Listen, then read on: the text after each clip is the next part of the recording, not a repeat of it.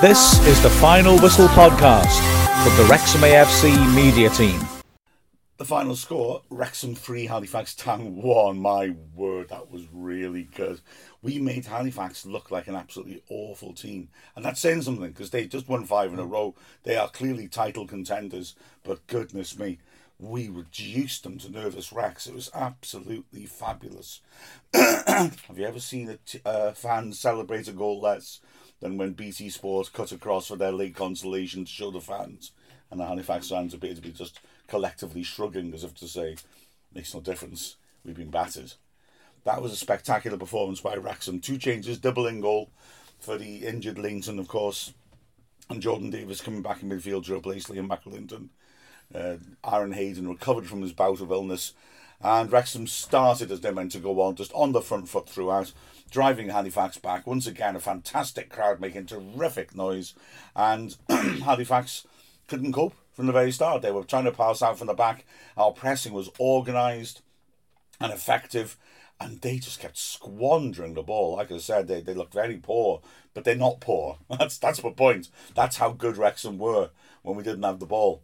Halifax, they were making mistakes because of the pressure, but they were also making mistakes because of the pressure in their heads.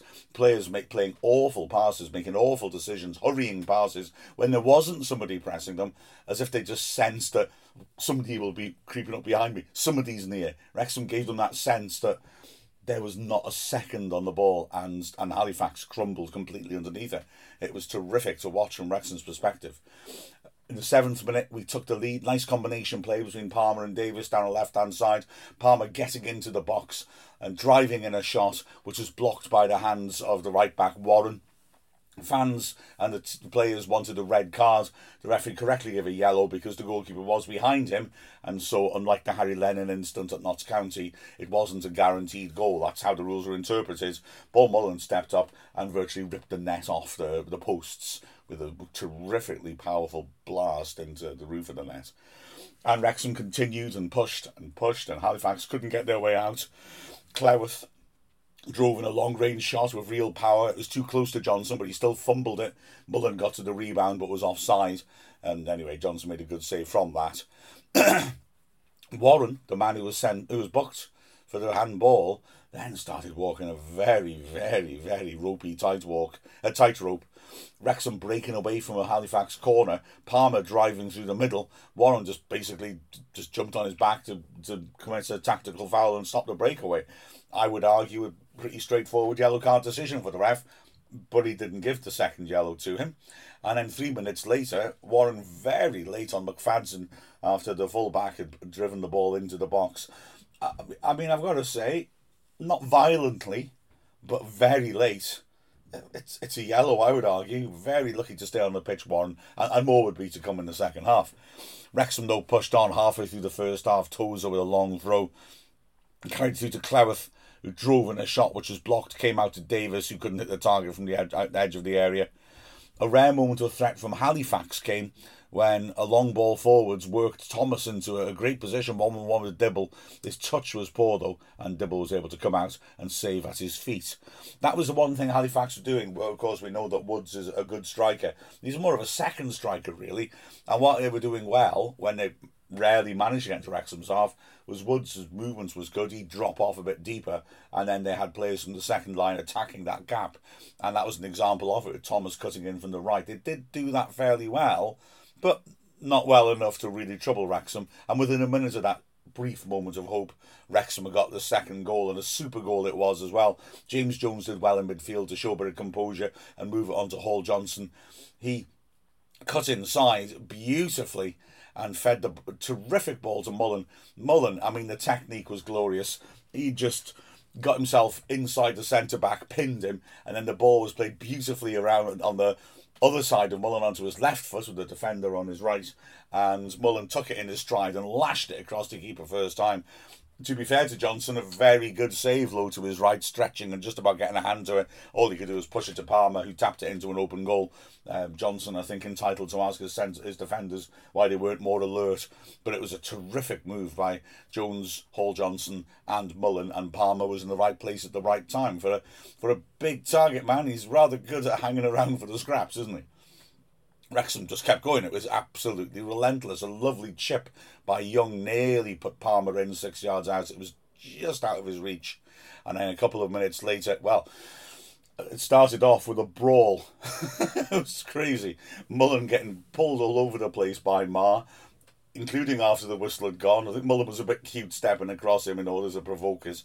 And then he and Hall Johnson and Marr had a bit of a slapping match, shoving each other in the chest. Loads of other players came in and the referee picked it out and booked both Marr and Mullen. From the free kick, Davis swept in a beauty and Tozer at the far post headed it wide from about 8 yards out. He probably would have done a lot better, but Hazen jumped in front of him and unsighted him. And then Wrexham kept pushing on. 2 chances in the 3 minutes of added time. Hall Johnson swooping in another fabulous cross. Davis's glancing header going just wide. Hall Johnson put another beautiful cross in the first half, which was defended at absolute full strength by Bradbury, who just about managed to get a toe to it before there was a tap in beyond him. And then in the last minute of added time, Halifax just reminding Wrexham they were still in the game as Warburton broke into the left channel but rather scuffed his shot, which went across Dibble and wide at the far post. Dibble had it covered. Second half, more of the same. Wrexham absolutely penned Halifax in. We didn't actually make any real chances of note in the first 20 minutes of the second half, but it felt very comfortable. Halifax couldn't make their way out. They were still making mistakes at the back. Wrexham was still looking very, very sharp. The first opportunity came when Young swept in across a corner, from the left-hand side. Hayden met it and his effort was cleared off the line and it dropped into the goal mouth where Clower, stretching, couldn't quite control his header and put it wide from close range. Within a minute, Jerry McDonough, the ex-Wrexham target man who'd come on up front to try and change things for Halifax, did well driving through the middle. It's a really powerful shot, but it was far too straight and Dibble handled it easily. Halifax weren't really using the size and strength of McDonough. They had a big target man up front now with Waters playing off him, but they didn't really feed him all that much. Although McDonough, I must say, looked like he'd come on a bit since his spell on loan with us as a raw striker. But that shot was an aberration. Wrexham soon was straight back on top. Sorry, needs a drink of water. Throat's a bit rough after that last night, I've got to be honest. That's better. Halfway through the second half, again, that lovely build-up play. Palmer linking of Hall Johnson, feeding Hall Johnson down the right channel, and he hit a powerful shot which hits the side netting. Then it was a long throw-in by Tozer to the near post. A strange sort of scenario as Mullen backing in at the near post because it was flat and pretty much to his feet. There was nobody screening the front of him. Was able to back in and from a couple of yards out turn and hit it. But it was such a crowd between him and the goal that the ball ricocheted back out. James Jones drove in a shot which was blocked, and then Young with another lovely little chip in, and Clemeth couldn't keep it on target. Quarter of an hour left, Wrexham again creating chances. Jones had started a late pattern there, getting in the box and getting into great positions and having his shots well blocked. He had another one blocked after Davis had got round the back of the defence, pulled it back for Palmer, whose shot was blocked and fell to Jones. Then a lovely little moment, Dibble with a massive kick. Dibble's kicking was really accurate and Palmer was causing all sorts of problems in the air. Palmer with a fabulous take, it was what a first touch, bringing it down, driving then left to right across the centre-backs, but he couldn't quite keep his balance and therefore his shot went wide and high. But the pressure continued. Mullen racing through the middle, smashing a shot. Johnson was able to parry it. Jones from outside the box drove it in just wide of the left post. Then a shout for a penalty for Wrexham. It was Warren again. Palmer running into the area. I've got to say, to the naked eye, it looked like a cast iron penalty. Warren running up behind him and Palmer going down. Having seen the replay, though, I don't think it was a penalty. I think the referee did very well. Probably conditioned by the fact Palmer was looking to initiate contact a few times and he probably had his eye on him. And I think he did try on this occasion to do that too. But Wrexham kept coming. Davis ripping in another good set piece. The header from Palmer going over the bar. Davis then, with 4 minutes left, ripping in a good free kick which went just wide, but Halifax had been punished straight away afterwards. They made a hash of a short goal kick routine. Johnson, the keeper, knocked it square, got it back. That square option was still on and an easy pass, but instead, for some reason, he tried to play a ball to the edge of the area, even though James Jones was racing into press. And it wasn't the best ball. Jones was able to just shrug his man off and just lash it gleefully past the goalkeeper to make it 3-0, which, quite frankly, felt like more of a fair reflection of how the game had gone than 2-0. Straight afterwards, Jordan Davis, who'd done well to get that far into the match out of his injury, was taken off to a standing ovation. Liam McAlinden replaced him. Maybe that just made us switch off a tiny bit, because straight from the restart, we let a goal in. The ball fed back to Warren, who lofted the ball up to the edge of the area.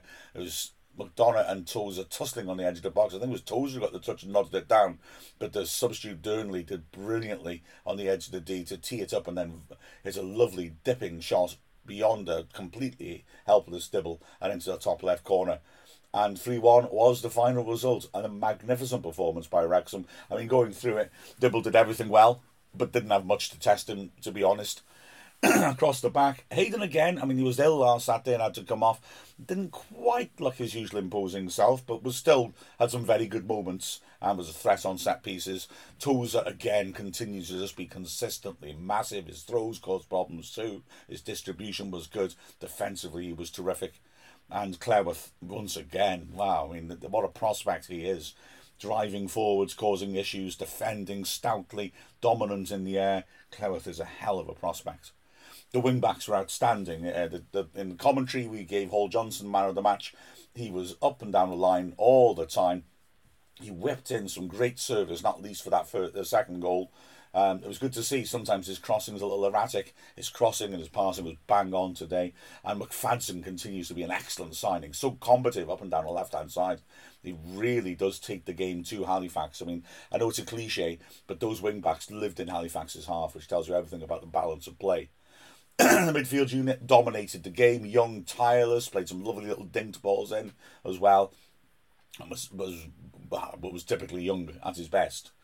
Jones's energy levels once more were terrific. He's also has an excellent vein of form, and no surprise, 87th minute he's pressing like he's just come off the bench and gets the goal.